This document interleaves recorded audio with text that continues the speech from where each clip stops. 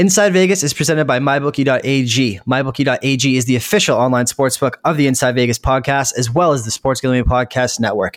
Use promo code SGP50 to receive a 50% deposit bonus today. Inside Vegas is also brought to you by OddsShark. OddsShark has the latest betting trends available nowhere else, as well as betting picks from their supercomputer. Check out all of their quality content and betting trends at oddshark.com.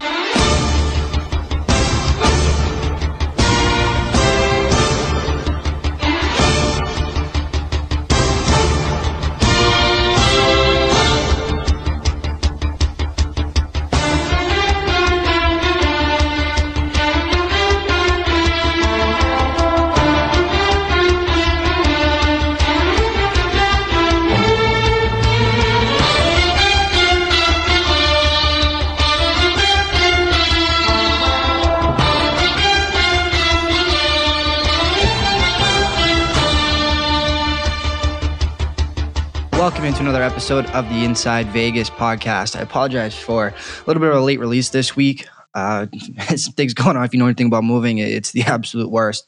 But nevertheless, we are here now, and we're continuing this little mini series of niche handicapping of markets that are kind of primed to be explored and exploited, and just kind of talk about some of the best people in these markets to try to figure out some other ways to make money other than just joining the general public, betting football, baseball, basketball, in some areas that are kind of only kind of bet amongst professionals.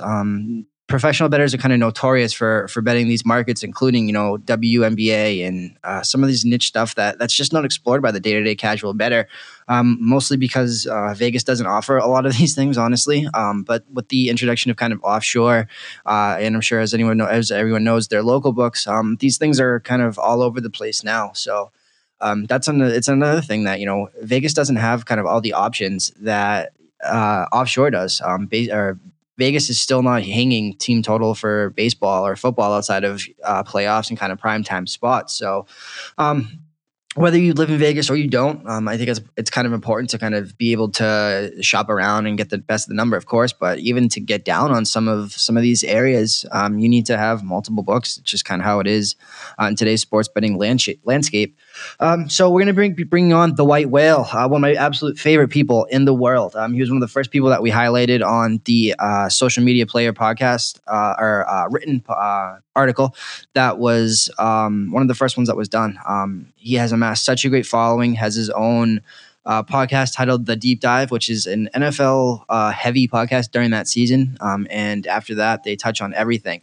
And one of Whale's best sports among any is tennis. So that's what we're going to be doing today, is looking at the tennis market and all things betting tennis and kind of the Grand Slams and how that differs from day-to-day tennis betting when there's a tournament just about every week or month. Kind of talk about the futures market, the difference between men's and women's markets, and try to get you guys introduced to a market that I think is very ripe to be exploited and kind of get you guys into betting tennis. A lot of stuff is overnight for all you degenerates out there. But other than that, it's a great opportunity to make money. So I hope you enjoy the interview with the White Whale.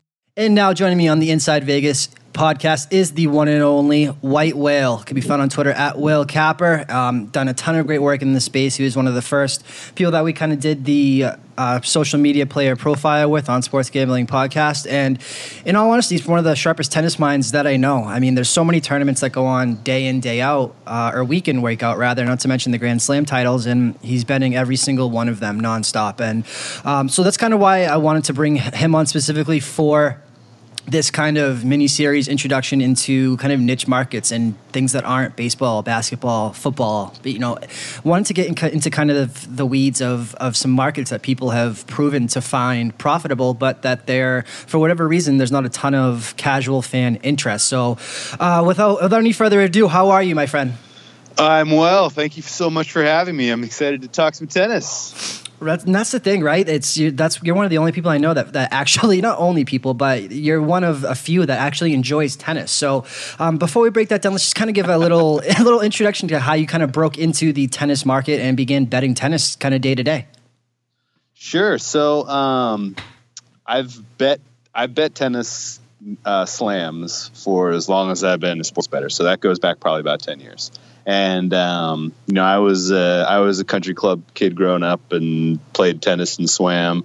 And so, once I, got into the betting sport, you're in the middle of the summer and the Wimbledon's on, and I'm like, oh, this is great. You roll out of bed, watch Wimbledon all morning, and I was like, man, I could handicap this. I like this. And so I got into betting tennis that way. Kind of figured my way around, like, okay, money lines are kind of the most common lines you can find, and then there's other markets like handicap on games or sets, or you can bet total over under on games and sets. And so it's kind of explored the marketplace through betting some of the summer slams, and then it's like I got really serious into sports betting in general, probably about like 3 years ago. And, I was kind of figuring my way around, well, what am I going to do when the NFL is not going on? Because the NFL is really my passion for sports betting, is birthed out of the NFL. And there's 7-8 months of the season where we don't have anything to bet on when it comes to football. And so I kind of I tried my hand in some soccer. I did not do well at that. Yeah, join the club. College basketball is very, very tough for me for whatever reason. I just can't keep up with all the moving parts. I've started kind of finding my feet in the NBA. I've always done the NBA playoffs pretty well, but this year for the first season, I'm looking at positive units on NBA handicapping. And then I stumbled into tennis, and I was like, you know what? Like, I put together a model for the Australian Open back in 2016, I want to say. It was my first time modeling tennis. And I was like, man, there is no databases around. Like, there is, like, how do you get database or information or any of this stuff? And it was a struggle because you go to, like, ATP.com, which is ATP is the governing body of the men's side of the tour. And you, like, go to their stats page and, like, they have one stat. It's like most aces ever. And it's like, this isn't helpful. Like, what am I supposed to do with this? Right. And so you kind of realize, like, oh man, like, this is a totally untapped, like, market. Like, there's nothing, big out there. I since have found great databases that are way off the radar. But I kind of realized at that point, like, if it's this hard to find data to handicap, like, these markets must have lots of vulnerabilities. Like, there must be some ways to really make money doing this. And I looked at the calendar and I was like, you know what? Like, the season starts as NFL is winding down. The kind of the best tournaments of the season are all throughout the summer when there's no NBA. And the season kind of winds down, at least for me, it winds down with the U.S. Open, which is the last slam of the season around Labor Day, which, makes way perfectly for the NFL seasons to start. And I was like, okay, this could work. And so I kind of really put my time and effort back in 2016 into developing a model that I could use to handicap matches on the men's side. Had some great success. I had mixed success in 2016, but I had a couple heaters, and I was like, this really has potential.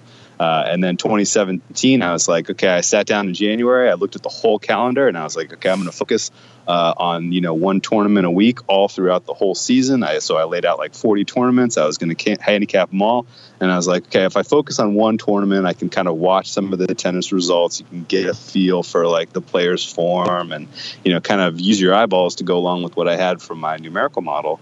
2017 just had awesome success. I think I only had like maybe 3 or 4 out of the 25 tournaments I handicapped where I didn't make money. So I was pretty stoked, and I was like, and like along the way, like you kind of figure out like this is degenerate delight, man. It's a lot of overnight waking cashes, right? There's a lot of overnight waking cash. There's betting every day. There's a lot of, when it's not overnight, it's in like during the daytime when there's no, U.S. sports live.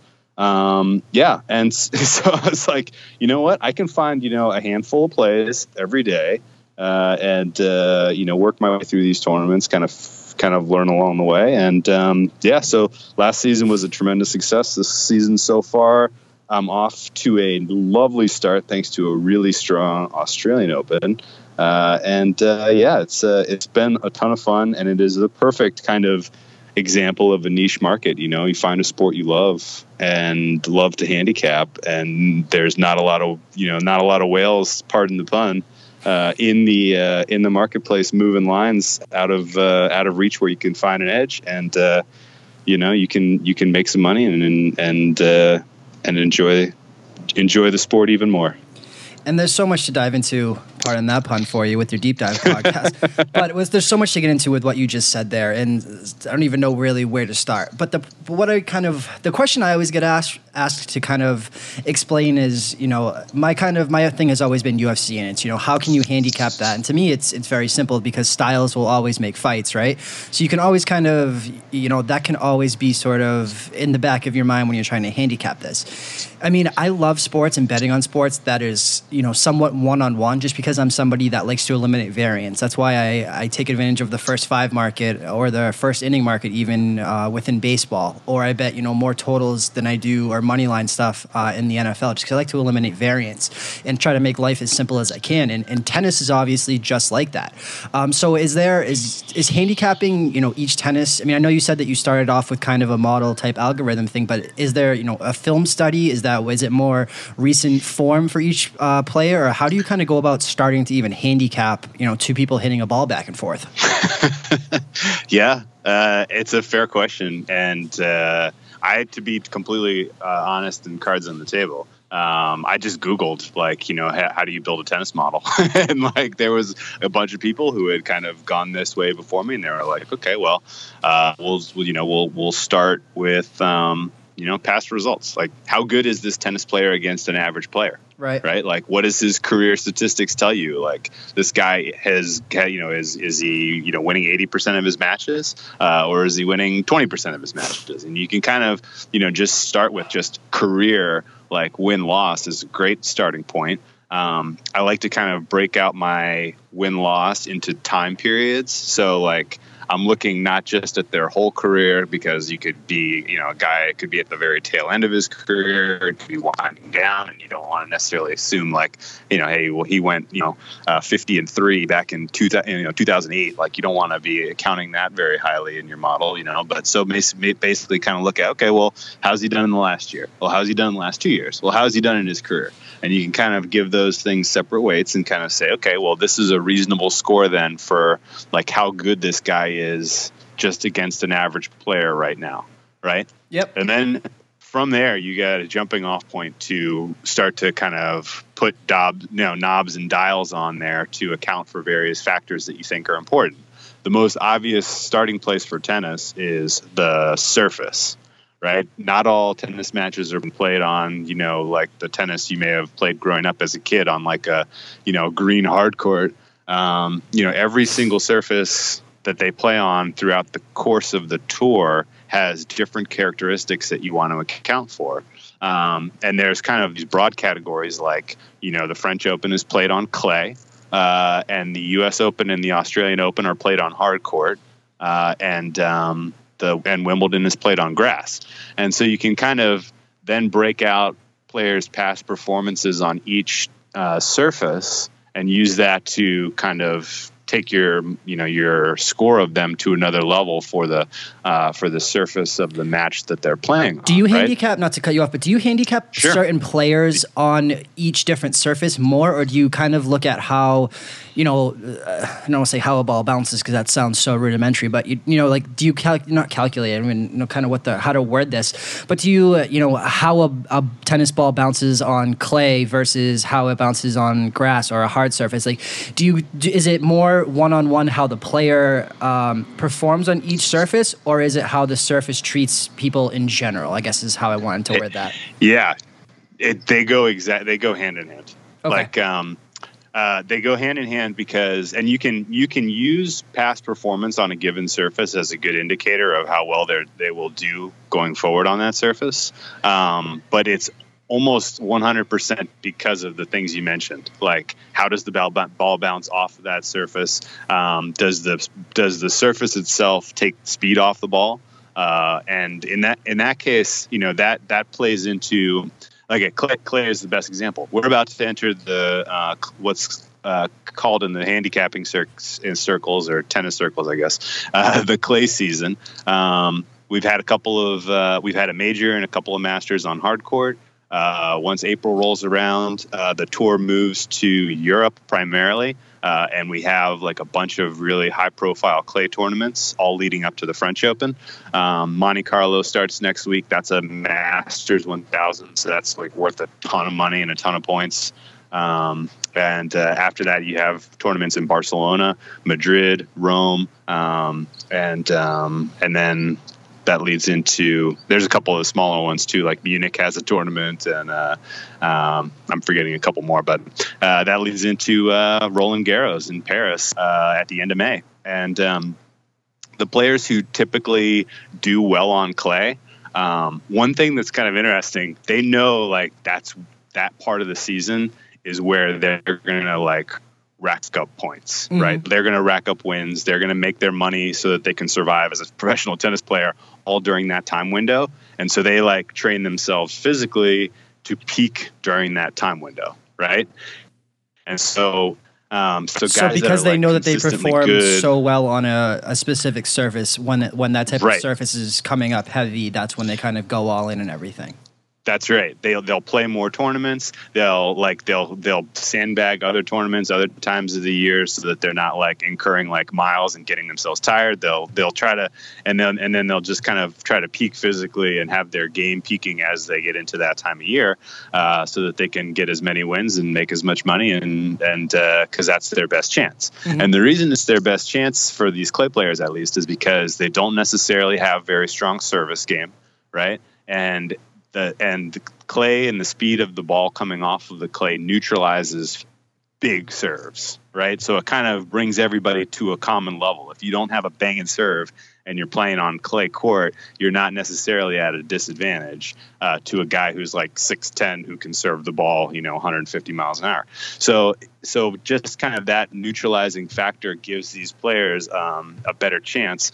The ball coming off slower means you can get to a lot more balls too, right? Like it's not as easy to hit a winner on clay, just because it's coming off slower, so a guy can run and get to it.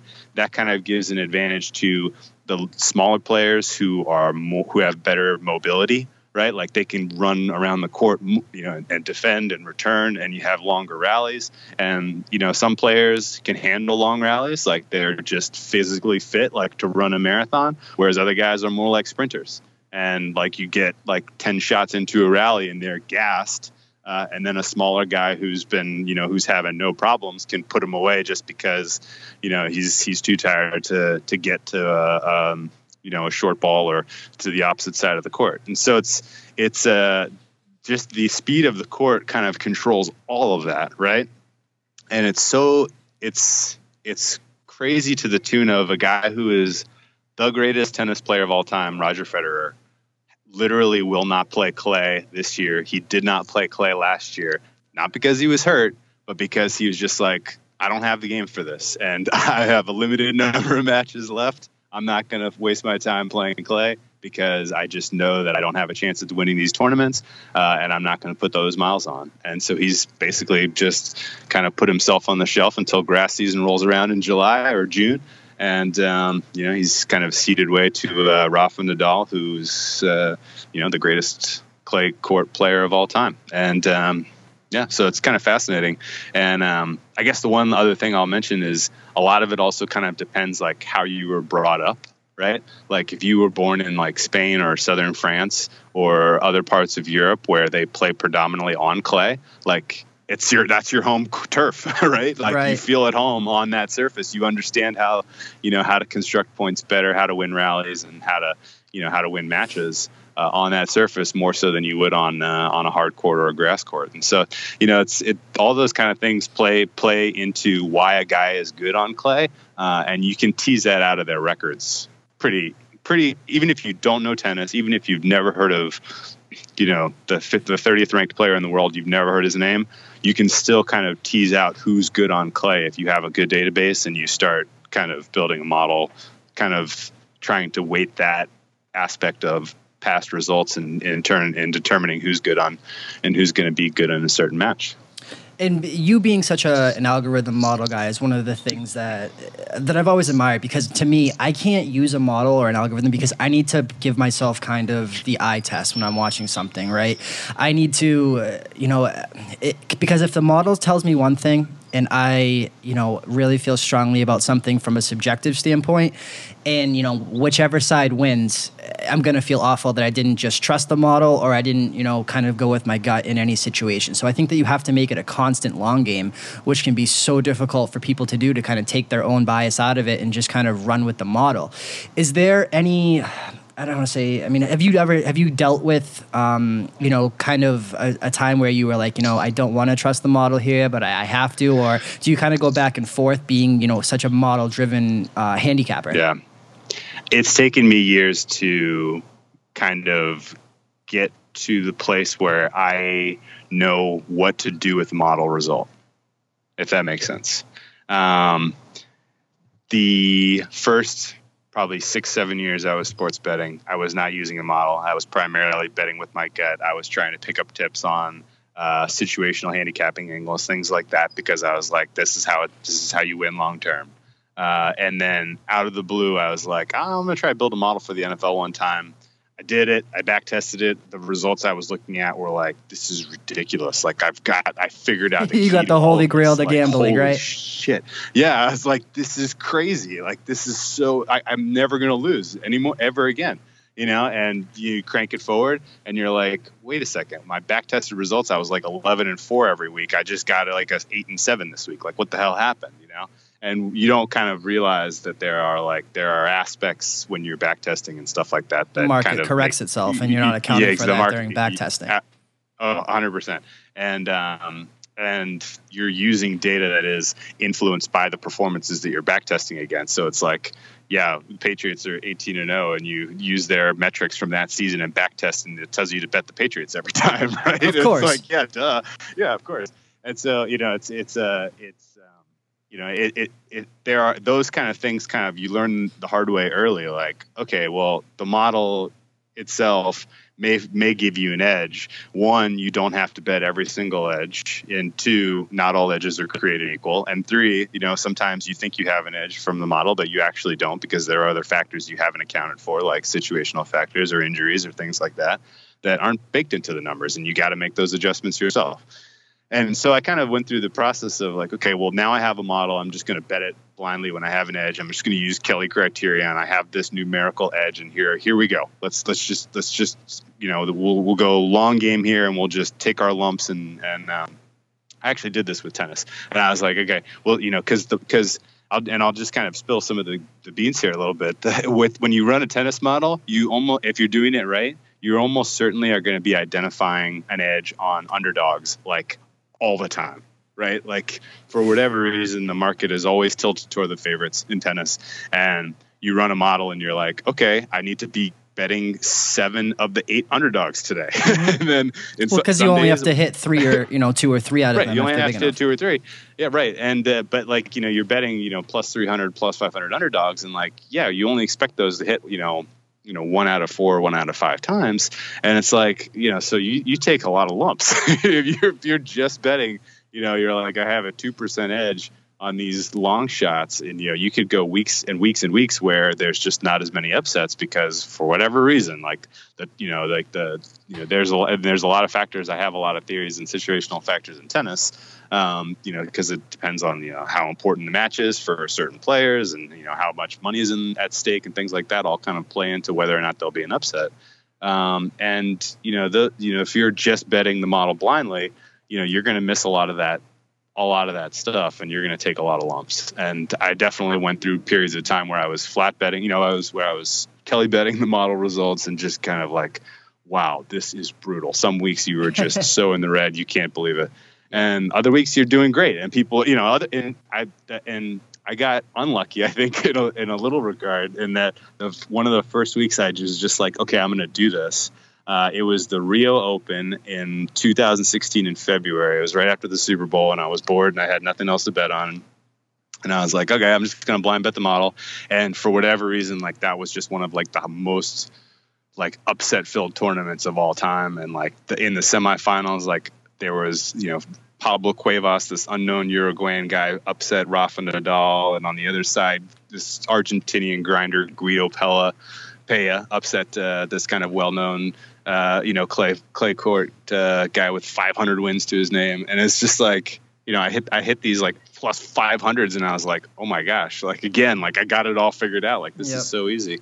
And then like 3 weeks go by and like not a single underdog hits, and I'm just like giving it all back and then some. And I was just like, okay, I gotta come up with a new way to do this. And that's kind of similar to all my kind of stories, I guess, about using numerical models in sports betting. Is that part one is build a model and get a baseline result, and like it's going to be a good starting point. But then part two is like critically evaluate those results and try to find reasons for and against actually backing those, because sometimes there's an edge that's born out of the line is wrong and the public is wrong, and your model is telling you have an edge, and that's correct. But other times there's an edge, and it's because there's something you don't know that other people know, that the line has moved in the right direction, and that edge is going to lead you astray. And so you kind of learn the hard way, more or less, that you can't just blind bet a model. You have to incorporate judgment at some level. And to your first point about like, okay, you want to kind of, if you have a gut feeling about something and the model is telling you the other way, like you do your homework and try to see, okay, well, do I need to, what adjustments do I need to build in here to account for what am I feeling in my gut? And like, if you're feeling something in your gut and you make adjustments that are reasonable and your model is still like, this is still not the right side, like chances are it's not the right side, and you're going to save yourself some money, and the model is going to save you from making a bad bet, on that basis. And then other times, it's, if you make the right adjustments, you could confirm exactly what you're thinking in your gut, and the baseline model might say, bet Portland tonight, and you make the right adjustments for injuries and rest and things like that. And it's like, oh no, you should be betting Utah, and it's like, okay, well, bet Utah. And then sure enough, that ends up being the right side. Those kind of things happen on the regular using analytic models. And, there's really no absolute right way to use them. But you can definitely get into some tight spots if you're just kind of blindly betting them, without kind of incorporating, judgment, in my opinion. Absolutely. And I'm glad that you brought up a couple more great points that are fantastic segues. And for somebody that, I have never bet tennis, more than what I would call a degenerate stake or the Grand Slams, or, specific, kind of have fun if they're overnight, and I, don't have anything to stay up and do. But to do this, kind of week in, week out, month in, month out during this season is absolutely awesome. To see someone that can do this and do this not professionally, but just do this so successfully, over the long haul.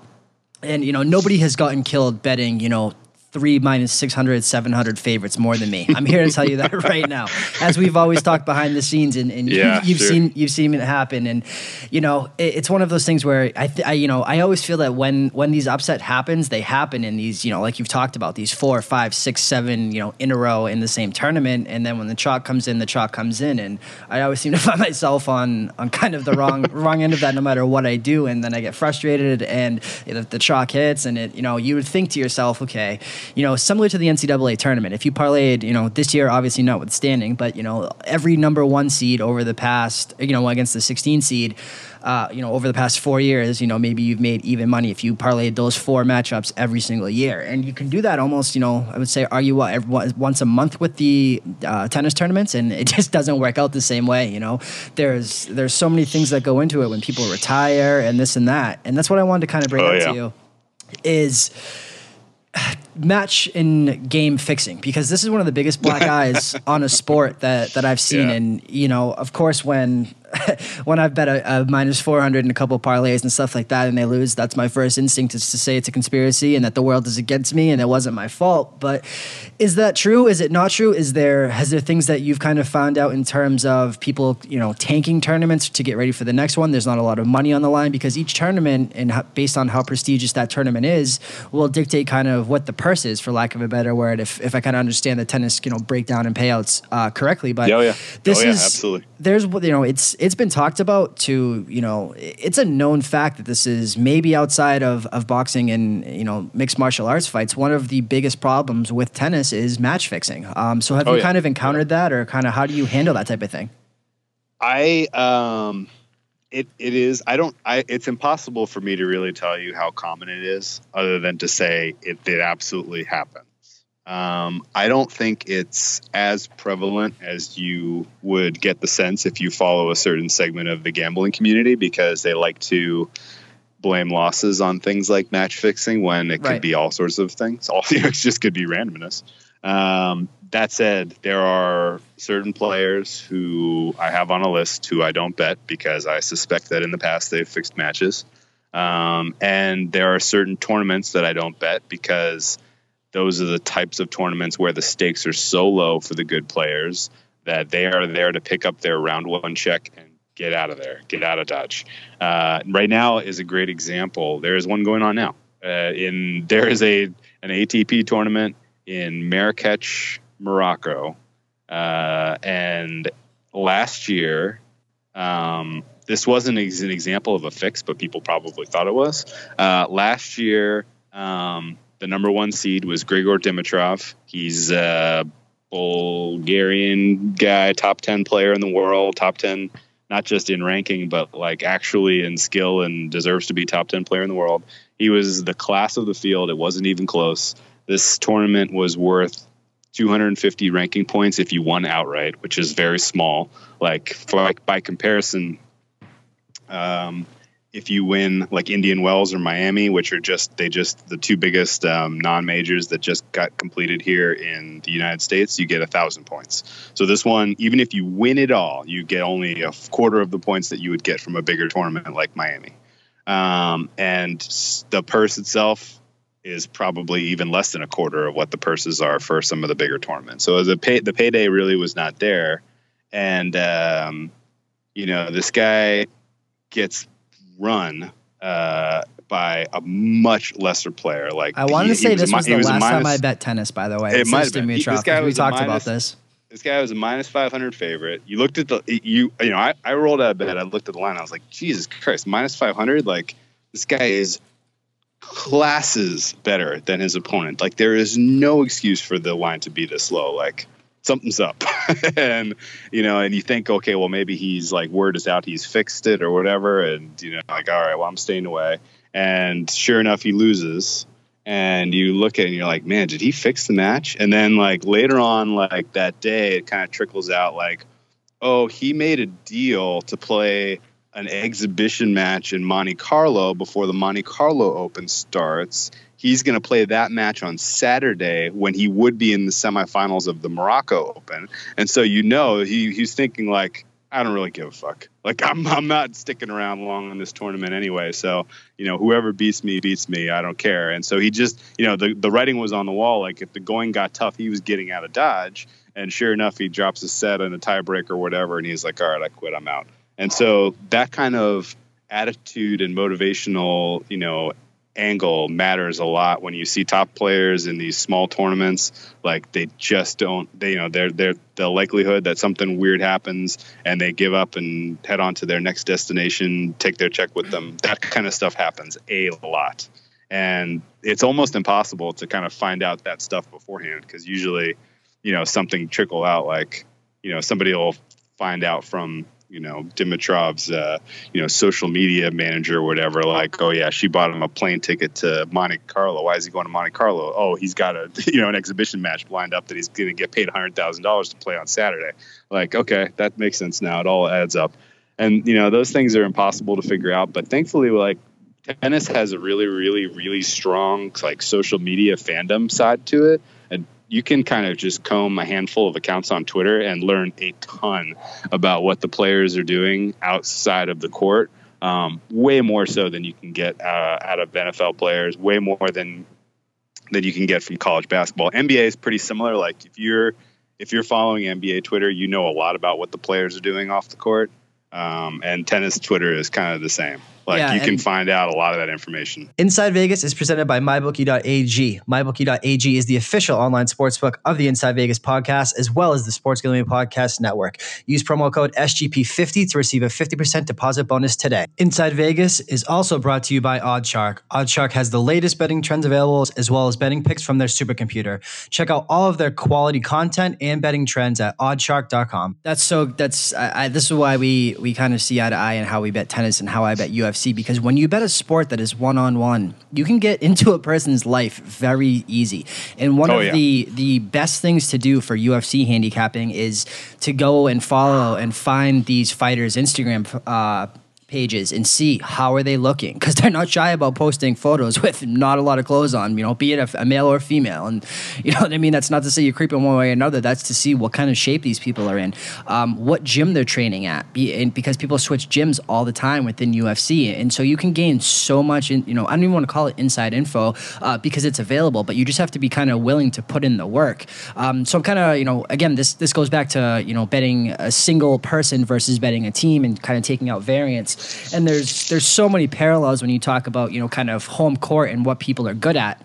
And this will, to make a parallel to kind of football, this is betting, a team like the Rams, when they were the greatest show on turf, are they on turf or are they not? Atlanta has been, over and over a great example of this, where they're on turf or they're not. And, if they're in Chicago Bears are notorious for kind of keeping the grass long and, it's kind of trying to slow things down. The Saints is another example. These dome teams that have to go outside, and there's a reason that they're so much better, is because they're built for their home, stadium, or be it as it may, whatever the situation may be. They kind of tailor their roster to what they're going to be playing in 8 games a year.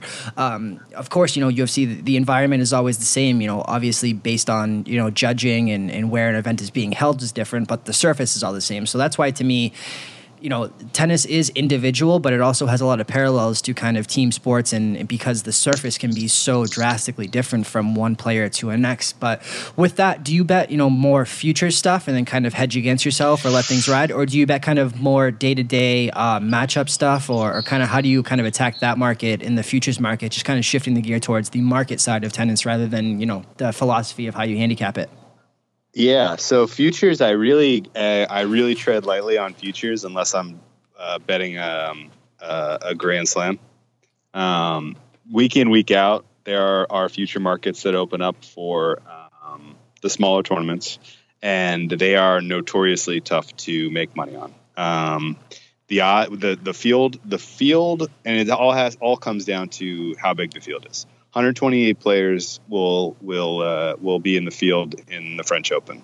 That right there creates kind of certain tiers where you can find value for guys to go a certain distance into the tournament. So you can do more than just, okay, well, I think this guy's going to win, I'm going to bet that, and then I'm done, right? Like, it's more like the NCAA tournament, right, where you have 68 teams to choose from, and you can kind of as long as they make it to a certain round, you're going to be able to extract some value out of that play, right? It's kind of, that's the same kind of philosophy you can take into a major or a slam. And with the smaller tournaments, with the smaller fields, they basically, like, if you're betting a future on a guy, like, they got to win or else that's a loss. Right. That's a lost unit. There are a handful of exceptions. There are guy they stick out like a sore thumb, right? Like last year on the clay swing, Rafa Nadal was going for his 10th ever title at Monte Carlo, his 10th ever title at Barcelona, his 5th ever title at Madrid, and his 10th ever title in the French Open. He was at 9.949, and he had a whole advertising campaign worked out with Nike for La Decima. He was going to win his 10th French Open. Like, you watched him play 2 matches at Monte Carlo, and you're like, oh my God, he is going to run everyone off the surface for all of these tournaments. And the odds never even really reflected it, even into French Open and Roland Garros, where you could get plus money odds for him starting out the tournament. And lo and behold, he walks into Roland Garros and he wins his 10th French Open title without dropping a set. So that was like a stress-free future to have in your pocket. another good example last year, I had a great winner on Alexander Zverev, Sasha Zverev winning the Munich Open. He was in Germany. He had proven himself earlier in the season that he could win titles. And he was looking good on clay. And you see it all on paper, like, oh wow, he's like the best player in this tournament. Oh, he's in his home country. Oh, he's trying to make a name for himself on tour and collect titles. Right. Oh, he's 8-1 to win this. Like, that's crazy. Like, holy, like, it's an easy swing. Like, you just know that he's gonna, he's when and you can kind of, at least my week of handicapping a tournament starts with kind of looking at the field, looking at the draw, and trying to put players in different categories. And Munich was a great example last year where you looked at the draw and you were like, oh man, Zverev thinks he's here to win this. And he's, his mindset coming into this tournament is, I'm going to win this tournament. And when that's your mindset, you tend to try to either get your early in the week matches done without, firing all your bullets, and you want to kind of build into your week and get stronger and stronger as you get to each level, so you can kind of, have the mental edge over your opponents, because they're like, holy shit, did you see what he did to this guy last week? Oh, he's peaking, he's rising. Oh, he's going to win this tournament. And you can kind of put players into those categories as you start handicapping a tournament in the week. And, and if you do that and you have a couple guys that you have circled in kind of category one, like, these guys are here to win this title. Right. And you look at their prices and they're in the 10-1 range, like, by all means, put a future down on them. And so that's kind of the two approaches I use. Either I'm trying to extract value and make the slams more fun, or I literally see something that is just like a giant shiny silver dollar on the ground, that you have to pick up because it's just like, this is the a perfect situation. So, yep. So the longer you go in each tournament, betting or for each tennis player is kind of the more, quote unquote tennis ranking points that somebody gets. So if somebody is up and coming, they would obviously be fine with, making it 2 or 3 rounds, whatever, because they're going to kind of build their ranking and stuff like that. Exactly.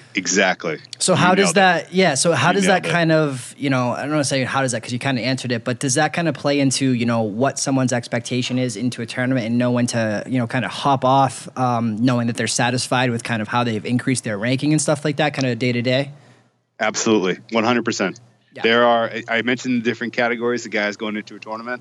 I like to categorize a handful of like young up and comers who have favorable draws where they can win a couple of early round matches, and you and those guys, that they woke up or they got the draw, they looked at it and they were like, ooh, I can win a couple rounds here. I'm gonna get 100 points, put them in my pocket, and move my ranking up to where I don't have to play qualifiers, next week. Like that's a huge thing. Because what's funny is on the ATP tour, if you are ranked between like, I'll say 50 and 100, right? You're one of the 100 best tennis players in the world at that time.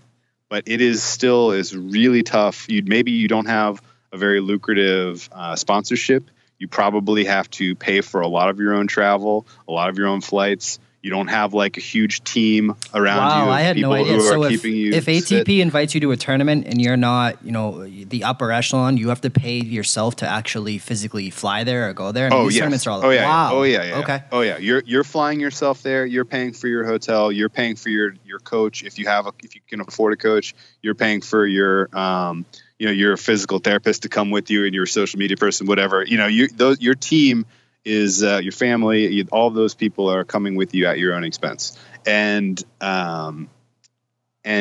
there is a specific threshold where if you aren't ranked high enough and you want to play in just kind of a pretty good tournament, like, you might not be ranked high enough to get in without qualifying, which means you have to win matches to get in to get a paycheck, period.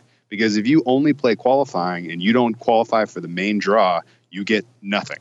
You get $0 and you get no points and you get no money. And so so you'll see guys who, come in and,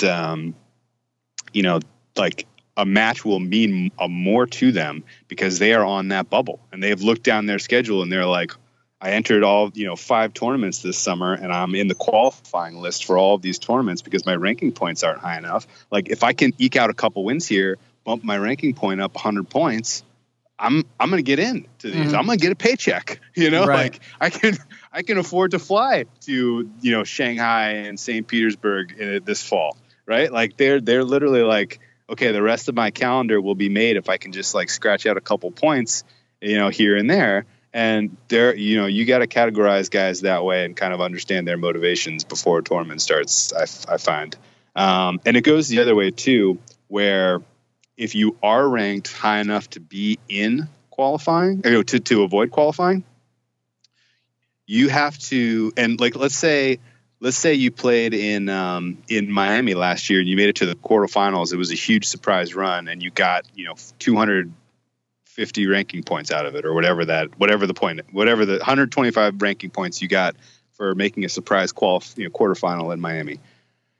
Miami rolls around and you got to get into all these tournaments throughout the course of the year because of those points, and you got a bunch of money, and now Miami rolls back around. If you didn't do well throughout the year and those points are coming due, like if you don't go back to the quarterfinals, you lose those points, you drop in ranking, and all of a sudden you're back in the qualifying game. Like that's miserable, right? And there's a whole second tier of tournaments called Challenger, which is below ATP, and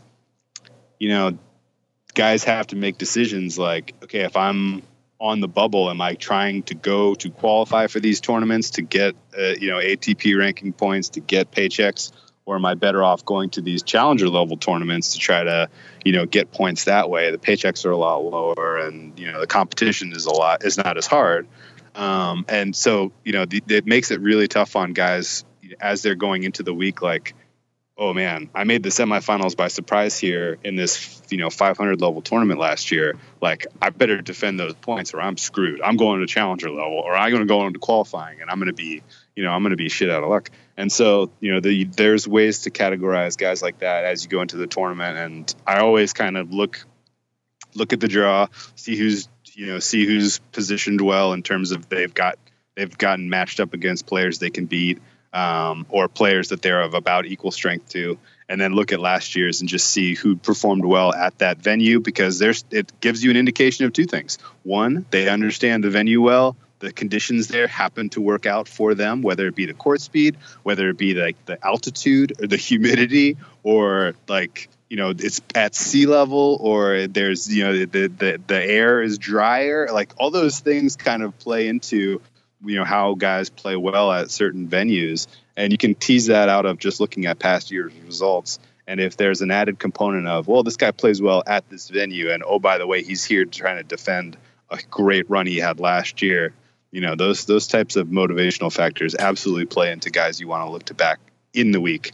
And it's in the back of your mind as you kind of run a model. Like you put this stuff in there numerically just because it needs to be accounted for when you're calculating. But then beyond that, you look at the results of the model and you use those kind of angles to help strengthen your position. And okay, I'm definitely taking this guy on the money line versus, okay, this underdog, he's here defending points. He needs this win to stay off challenger.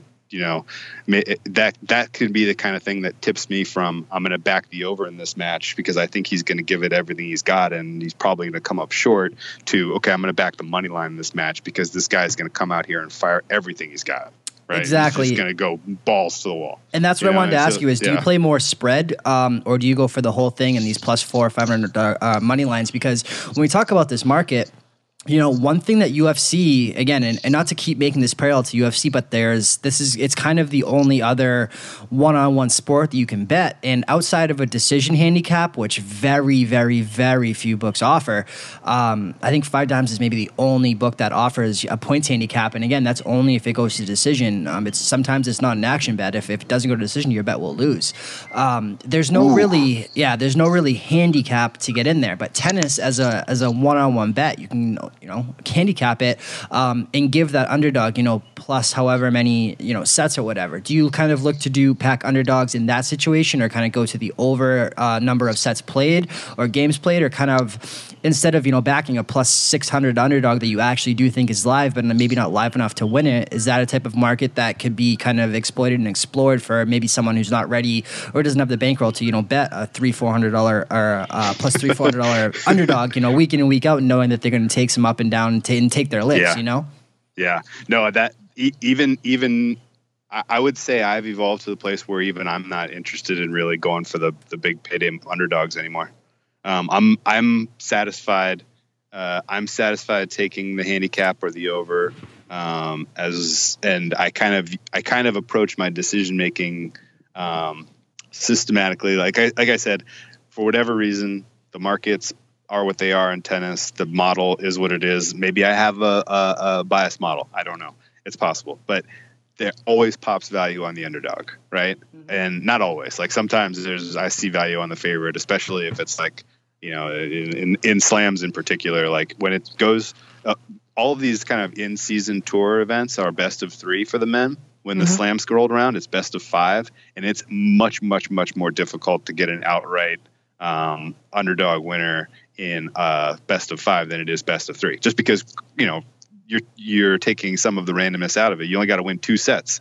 Like a lot of times in slams, underdog could win the first 2 sets and then lose the next 3 to the favorite. Like that happens all the time. Does that make live betting a market that is much more profitable in tennis than any other sport?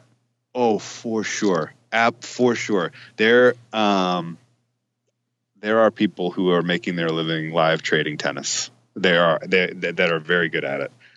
It's not a market that I'm ever going to get involved in because I don't go to the trouble of pulling together the database you need to be good at that. Mm-hmm. But there are people who are extremely good at that, and that's like their profession for sure. Trading tennis. But trading tennis, 100%, yes. And for me though, I'm almost exclusively betting pre-match. I try to put together a card that has an odd number of plays because that's just like a weird OCD thing, I guess. So I'm looking like for 3 or 5 or 7 plays for the day in a given tournament. And I'm looking at my first thing. I crank out my model. I look at my results and I'm like, okay, well, which of these underdogs or which of these, which are their favorites? Or actually, I'll say I look at any given match and I'm like, okay, is there value on the underdog based on my model? Yes, there is. Okay. What is the likelihood of this guy actually pulling this off? Right? Like, does he have past head-to-head success against this guy? That's a huge factor in tennis. Like, if a guy has beaten a guy before, he knows something about a specific way to attack him. It doesn't always come through that you beat a guy over and over and over again. Sometimes it does. But if he has a past head-to-head win and he's an underdog, that's the thing I love to know and love to have that in my back pocket. If I'm looking at him, I'm like, okay, well, this guy is, he's going to give it everything he's got. He's going to probably get close. He may win a set. He may, really push this to, a tiebreaker or 2. Like, okay, I think he's going to get close, but I don't think he's going to get there. Rather than back him on the money line, I'm going to take the over because, in my opinion, at least, an overplay on games played. Can you just explain the over or kind of the over-under for anyone that's very new to betting tennis? Sure. You can bet over sets or over games. I almost always bet over games, and that's just because the book I use offers the best lines on over games. And so basically you're saying how many games will be played. One set, you win a set when you win 6 games by at least 2, right? So you can win 6-0, 6-1, 6-2, 6-3, 6-4. If it's 6-5, you can't win. You have to win a 7th game, 7-5. Or it goes 6-6 to a tiebreak and you win 7-6, right? And your average set is usually about 6-4, right? So there's about 10 games per set is kind of a good rule of thumb. And so if you're backing it over, you're basically saying, okay, this guy's going to keep it close. He's going to take this first set to 7-6 and then second set to 6-4. And there's going to be 23 games and the over-under's at 22. I think that we have a game edge here. I'm going to back the over. I don't think my guy can win a set, or I don't think he's going to win in straight sets. I think he's going to lose, but it's going to be close. An over is a good look there. Right.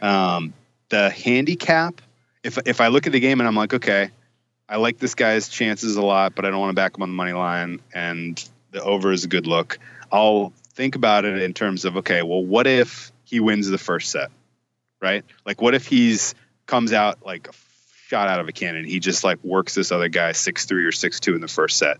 Is the other guy have a history of packing it in, right? And if the other guy has a history of packing it in, then rather than back the over, I'm going to look for the handicap, because then I'm like, okay, that way you don't take a loss if your underdog who you've identified with value wins in straight sets. Right. Because there's maybe no worse feeling in tennis than you're like, this guy's going to win. He's got a chance.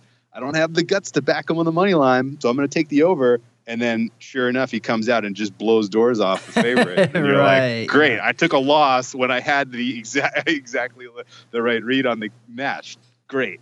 And so I kind of try to protect myself that way. And I'll look for, like, okay, well, is this, is there a chance that the favorite, if he loses the first set, is going to pack it in? If I think that there is a chance of that, then I'll back the handicap instead of taking the over. And then in certain cases where you're like, okay, I feel really good about this underdog. Not only is this a great situation for him, great surface, great head-to-head past results, or like the other guy is just ripe to be faded or whatever, then I'll back him on the money line. And I just try to, do whatever I can to kind of construct a card that covers different angles of attack on a given match, so that if my read is like way off, like I expected the conditions to be slow and wet and they were actually dry and fast, I don't just get worked on the whole card. Right. The general rule of thumb between or amongst professionals is, based on 100% of your bet, it's 70 to 80% spread, and then that 10 to 20, maybe 5% on the money line. Do you subscribe to that too when you feel you have a live dog, or do you go more money line heavy and then back the handicap, or how do you kind of differentiate that between your two bets? I'd say I'm probably one quarter into backing the underdogs outright. Mm-hmm. About a half into backing overs when I see value in the underdog, but I don't think he wins outright. Yep. And then about a quarter in looking for plus games or, and I didn't mention even, like, sometimes you go through your whole exercise on a given match and you're like, there's no way this underdog is winning. Like, there's too much stacked against him. Like, this is too powerful an opponent on too good a surface, and there's not enough value on the underdog. So at that point, I'm happy kind of constructing parlays with favorites, and that probably makes up the last quarter with some handicap plays in there too. Right, exactly. So I'm glad you touched on this. I hate to liken this to the NCAA tournament in that it happens, once a month like that. But it's interesting that, this would be, Loyola playing these teams every single month. If you kind of break that down to a person versus person instead of a whole program or team, or any tournament situation. It's, UFC or boxing, or there's no tournaments. It's always just one person against one person. And so for a sport to be kind of so tournament driven is very interesting, because you get those specific head-to-head matchups over and over again. And of course, there's that kind of parallel to the NFL with being in your division, and you can kind of look at the regular season somewhat of a tournament, layout, being that they always play, their division for half the games. But do you see, I want to transition this into kind of going away from the, day-to-day tournaments, the small-time stuff, into the majors. And you touched on the fact that these have notoriously been kind of chalk-driven, or that the cream kind of rises to the top, being as how they're their biggest paydays, they're their biggest, kind of qualifying ranking points that are up for grabs. Especially.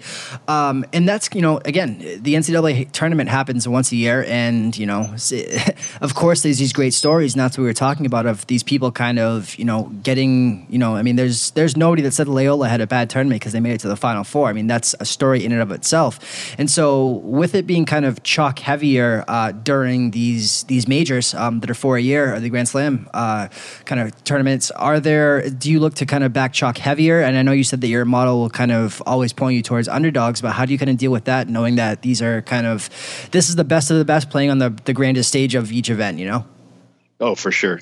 My general thought on slams is very, very similar to the NCAA tournament. You've drawn a very good parallel there without even betting a lot of tennis. I think you kind of have a kind of I don't know.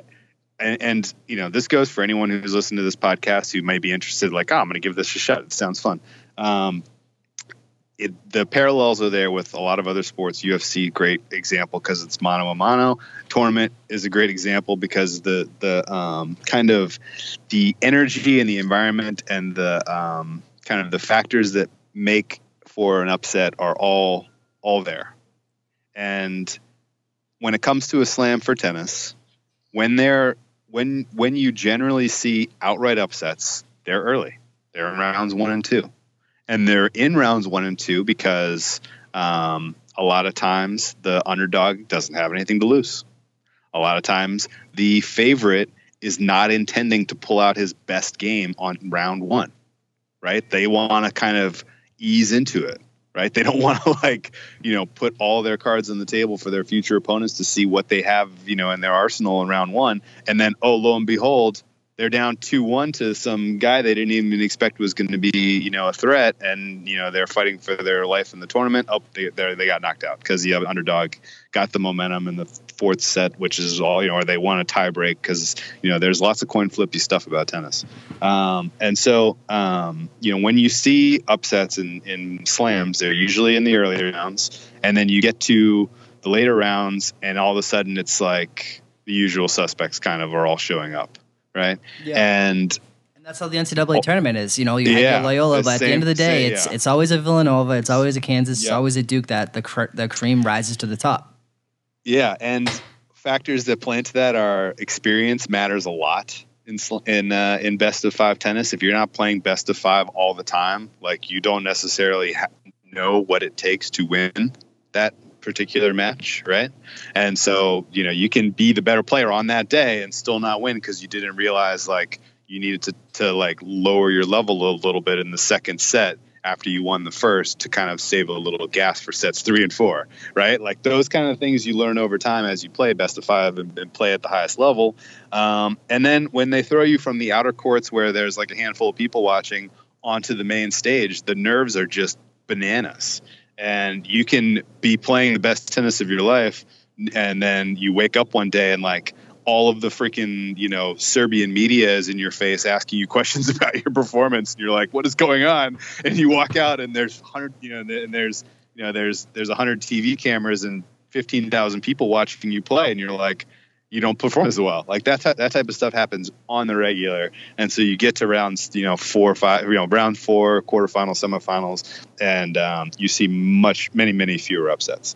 That doesn't mean that there's not opportunities to make money and bet with the same kind of philosophy that you would use otherwise.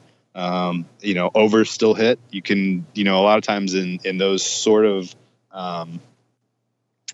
matches, they'll be the favorites will be really juicy, and even money line parlays, still might be tough to swallow in terms of how much juice you're laying. But don't talk to me about money line parlays or favorites in tennis, buddy.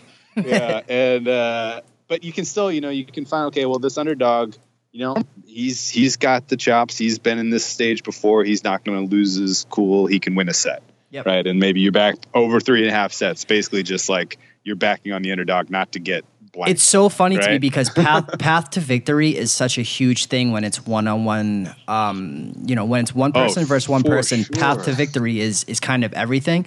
And so it's fascinating to me that tennis, the path to victory for an underdog is always the over, and not even to the fact that they're going to win, just come out and dominate in straight sets. But if an underdog is going to hang around and make himself a live underdog, it's going to go over. So to me, that's kind of fascinating in that the market is kind of cut and dry as to the path to victory for an underdog. Do you find that, again, it's so different because, again, I'm so used to handicapping UFC in that when a path to victory, it could be he's a fantastic submission artist, which could lend itself to an under, or, he's super durable, but he has no chin, which could lend himself, he's super durable, has a great chin, but he can't defend a submission. So the under is still live there. So to me, it's fascinating that for every single underdog in tennis, as long as they make it kind of an event or make it a match, it's going to go over. That's absolutely kind of, I think that's ripe for the exploiting, for lack of a better term.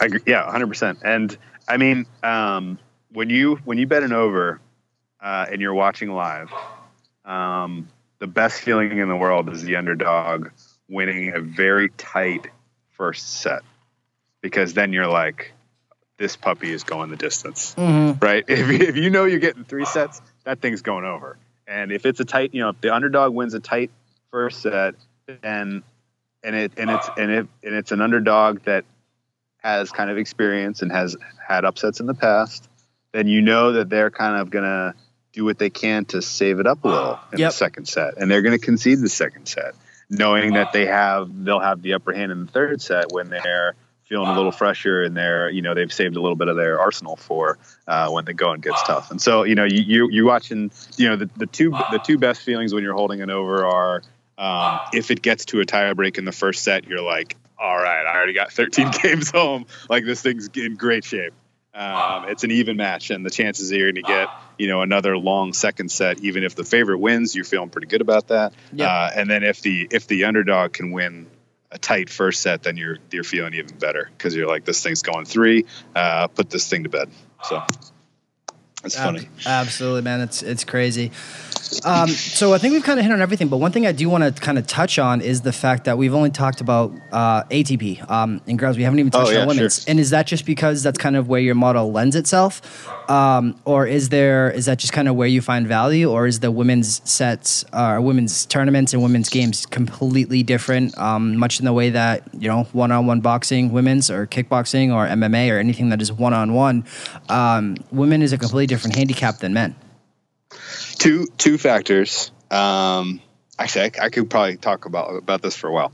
But the first and most simple one is, I do like to see it with my eyes to know like the level of players' form, right? Like, I don't need to see the whole match necessarily, but I just need to see kind of key points in the match and kind of gauge like in round, because like you're planning on betting a tournament, you're going to bet it 7 days. Right. And if you start watching on Monday, like, you're going to get a feel, you need to get a feel for what the conditions are like. You need to get a feel for how the certain players are playing. And like, if you have a handful of players that you think are threats to win, you want to see them play round 1 and 2. Right. And so I like to see it with my eyes. And there is a really, really, really useful tool for handicapping on the men's side. The ATP Tour has a product called Tennis TV. That's like, and this is not an ad for them, I'm not affiliated with Tennis TV, but it's like a $99 a year subscription, and you can watch, replay, fast forward, jump around to like every match all 22 for tour. NFL. You nailed it. Exactly. It's like all 22 for NFL. That product exists for the men. It makes it much easier to put your eyes on what's going on the men's side. And when I started doing this like daily, that product didn't exist for the women. And so it was an easy call. Like, I can't see enough of the women's matches to really gauge, their form. So forget about it. I'm just going to not even going to bother. Separately from that, when I have tried to kind of dip my toe in the water for the women, and again, kind of going by the eye testing, there's lots and lots of women's tennis players in like the 30 to 100 range that I've never seen play. Right, if they haven't made it to like the middle later rounds of a Grand Slam, I have no idea what their game is like, or how if they're peaking, if they're fading, or if they're where they are in their careers. I just don't know, and so that makes it extremely tough to cap regularly in the early rounds, especially. And so I just avoid women's tennis in the slams, even in the early rounds, just because I don't know enough about the players to kind of use judgment beyond whatever the model would tell me. And then the third factor is it feels more random in general. And I think this is, I have probably some, I'm speculating a lot here, but the women's, there's slightly less consistency for whatever reason. Yep. Be it the kind of the demands of the tour, and like whether it's tougher to go out and repeatedly, make deep runs in tournaments. Like, there's much more of kind of a rotation, among the top tier women, where this woman is peaking in this tournament, this one and this one, this one and this one, as opposed to on the men's side where you're like, here comes the clay season. Rafa's going to dominate. Now we're on grass. Federer is going to dominate. Okay, now, so there's kind of a difference for whatever reason where it's tougher to maintain long-term consistency unless you're Serena Williams, obviously. Right. But all that said, the women's product right now is freaking awesome. Like, they have so many like top tier talent, and like I would say of the when the Australian Open happened in January, like if you told me to rank like the top 10 matches I saw, like 8 or 9 of them were women's matches. Like it was just a better product. And like part of that is like, okay, Fed is still dominating. Like we saw this last year, blah, blah, blah.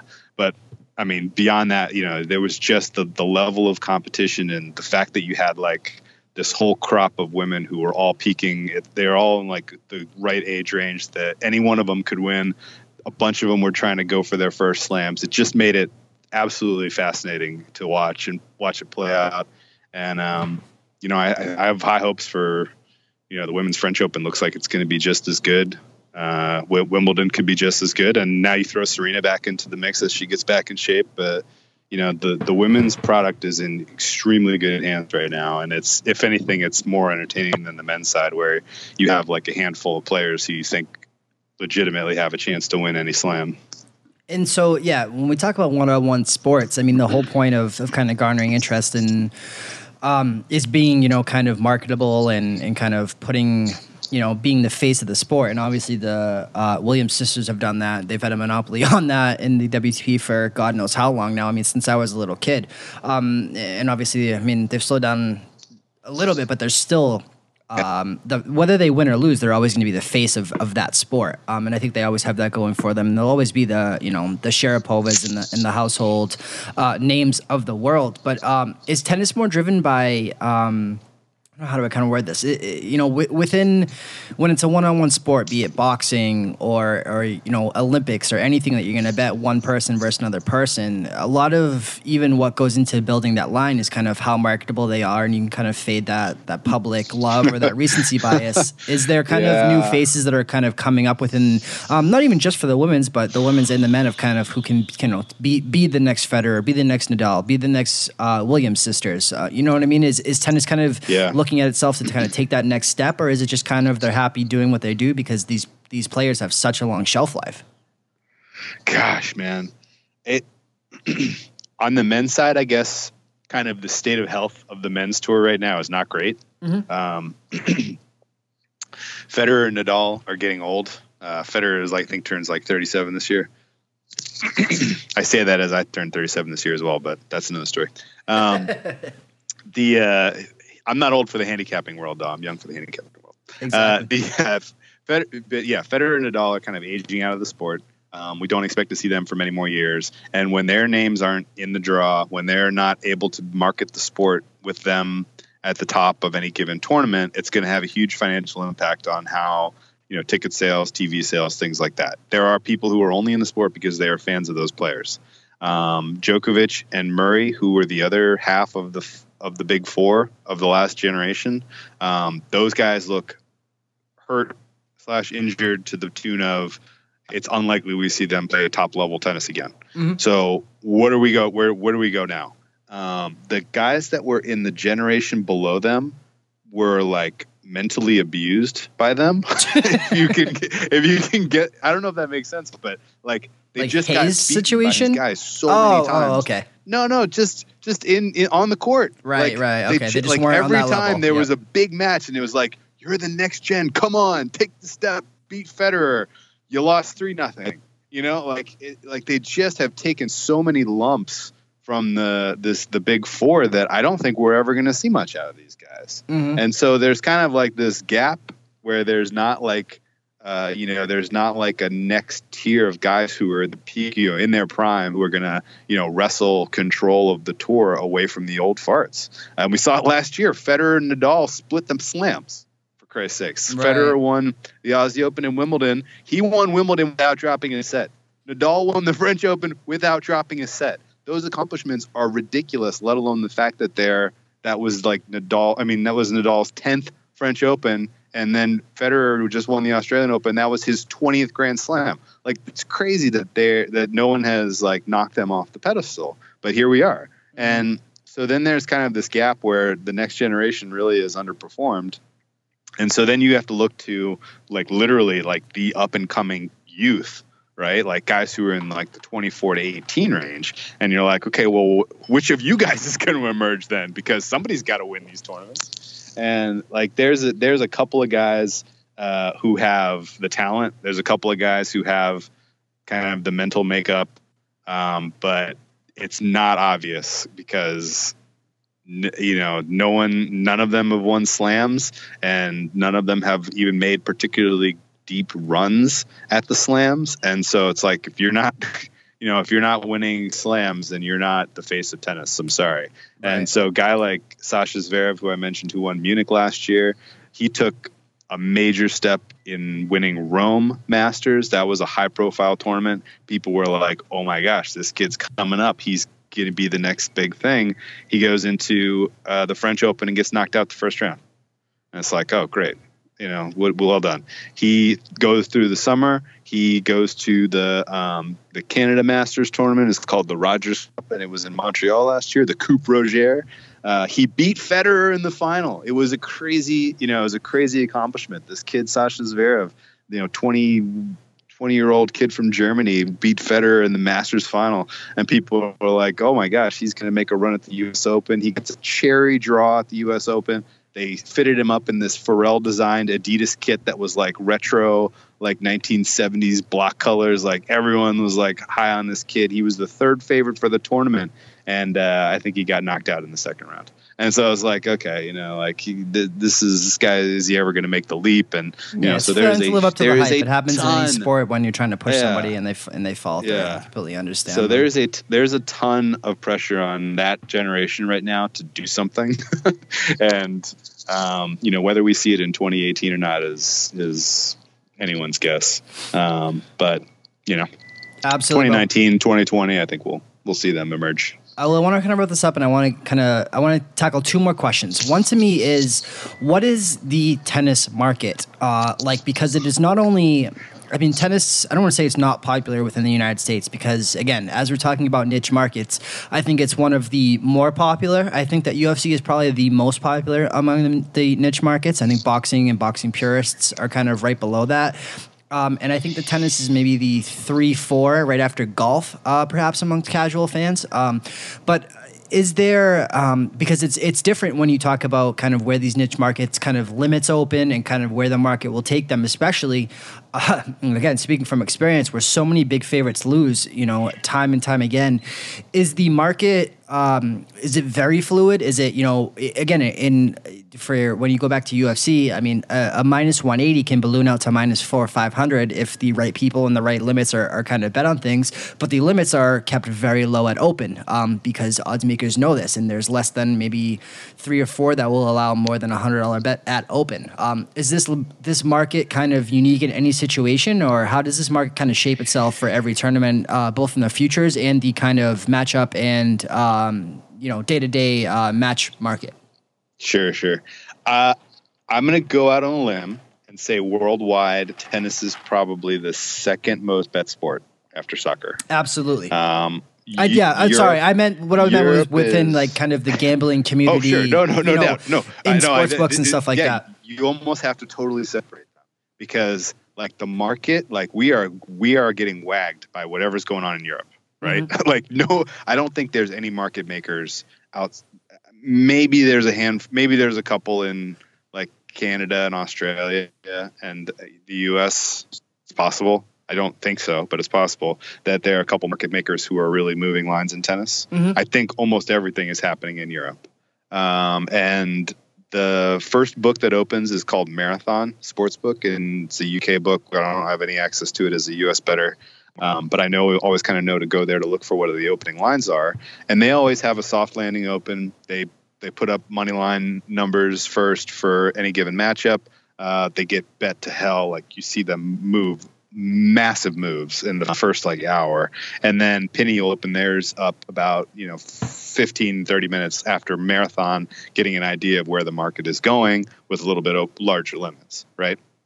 And then the Penny line kind of governs movement after that, and they take by far and away the most money, I believe, of the tennis books. And everything that we get access to is U.S. bettors from offshores, or if they even put lines up in Vegas for these tournaments, is based off of what's happening in the UK.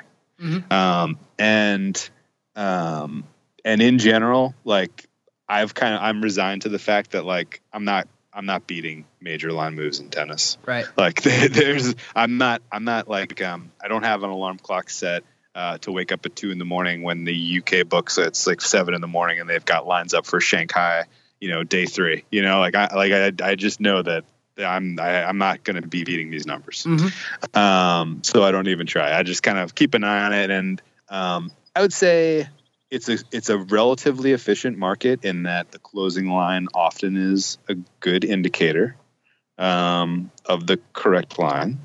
I'd say line movement is misleading about 25% of the time, mm-hmm. maybe 30% of the time. And there's nothing like what we have with like Sports Insight, where you have bet percentages and fading the public and things like that. That doesn't exist. No one's out there like putting a hype video for, Sharps hammered, Borna Coric over, Zverev in the semifinal of this match. That's not there's not that segment of the betting market doesn't exist as far as I can tell you. Yep. And so you're left with like people who do it regularly, people who are really into it, and then people who are like just getting into it for the first time, and or are tailing somebody that they see posting winners, and in the U.S. And so it was pretty straightforward. Actually, I have a really tight group of kind of tennis handicapper friends that I talk to online pretty regularly. And it was pretty easy for us to find each other because there wasn't many people who were doing it so regularly. And we like to bounce off ideas and things like that. And that definitely helps us make sharper bets over the course of a season. Absolutely. I'm sure of that.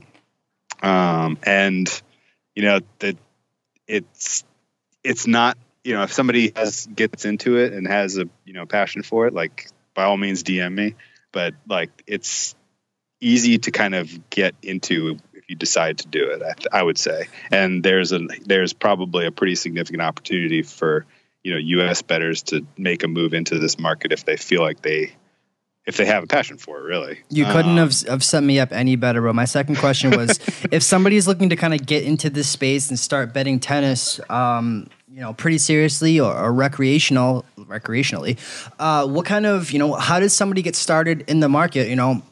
Again, not that I want 100 people DMing you and getting your advice, but what would you, tell a mass audience of somebody that wants to get into these niche markets, and they've always been a fan of tennis, but they've never really bet it, or how does one get started in this space again? And I'm speaking to the fact that if you're a fan of tennis, you're always going to have a way greater understanding of it than even somebody like I do, who, again, I watch maybe 1 or 2 of the Grand Slam events of the year, and that's kind of it. But what's your advice to somebody that wants to get started in this space of this niche market? Well, definitely get a Twitter account, and follow a handful of folks. I have a couple of lists on my Twitter, and there's a good tennis list of like mandatory tennis follows that are huge for information and news. And you kind of immerse yourself in that for a couple of weeks, and you're going to be like, oh wow, there's a lot of information here. I'm starting to know people's names, because really, I guess if you're getting started, the first thing you're going to want to know is like, who are these players? How, what is their history? Where are they from? Just try to develop a couple fandoms, really. Like, okay, I like this guy, he keeps winning for me, or like this guy, I like to fade this guy. You really kind of want to develop relationships, I think, with a couple of players to kind of really cement your interest in the sport. And then I would go to tennisabstract.com is the best database in the universe for tennis. They have like such a plethora of data and results and information, head-to-heads, stuff that you would need to judge people's past forms at specific tournaments, past forms overall, past forms on certain surfaces, things like that is all available there. And that is a really great resource. I would download the Flash Score app for your mobile device. Flash Score has up to the second live results for in-match play. Easy to follow along if you're not watching a television, or if you're not streaming. The ATP Radio has an app. Actually, ATP Radio is on TuneIn, and you can listen to matches. Listening to matches, I found, is a really great way to learn a ton.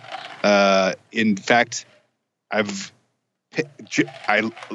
of the best tricks I guess I've learned about betting slams.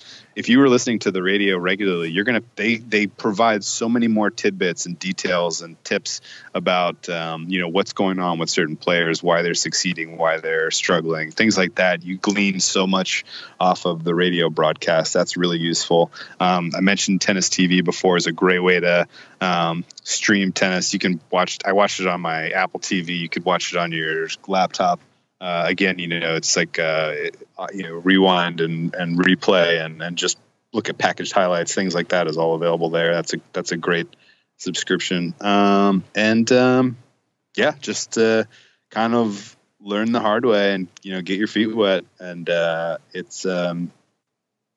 guess, and then the very last piece of advice, maybe the easiest piece of advice.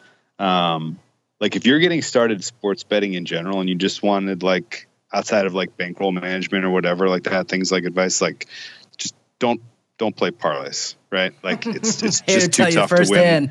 It's just too tough to win long term, especially when you're getting started. If you're out there swinging on parlays, yep. With tennis, the golden rule that I kind of live by is don't lay juice on handicaps on totals, because the difference in price that they offer for 22.5 versus 23 does not match what the actual value in that half point is, or that half game. I don't know if that makes sense, but basically if over 22.5 is minus 115 and over 23 is minus 105, take over 23 every freaking time. Don't even think about it. If you can sell half games on the totals and handicaps, you are going to find yourself substantially more successful over the long term betting tennis. And to a degree, if I went back to my 2017 season, I had an amazing season. If I went back and regraded all of those plays based on a standard juice line, I don't think I would have made any money. I think I probably would have broken even, if not been in the negative, to be honest, because that's how much, that's how much it matters when you're high volume betting. I think I played like 700 plays in tennis last year, and my average odds were probably like plus 125 or plus 130.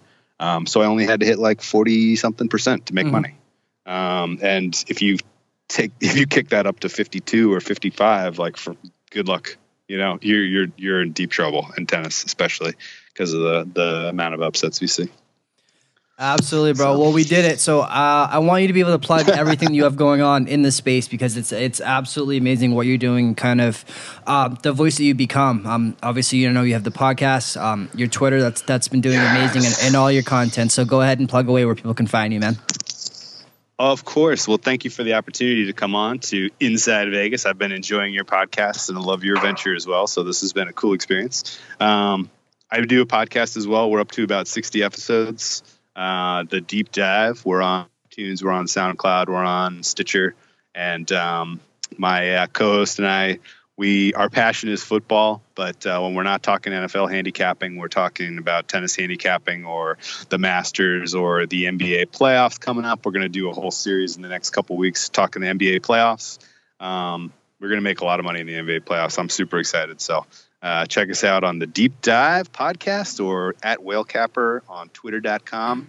I'm there too often. So yeah, join the club. And again, every single thing that you've ever put out there is free. So for anyone that is again trying to get into the space, I always try to bring on the right people on this podcast that do things the right way, whether they charge it or they do not. And everything that you've ever done is completely free. And I can't commend you kind of enough for kind of bringing doing the right thing, because there's different thought processes there, especially with me. Not doing the wrong thing. Yeah, doing it the right way. Seriously. Kind of basing your, social media presence off of giving people free information and free content, brother.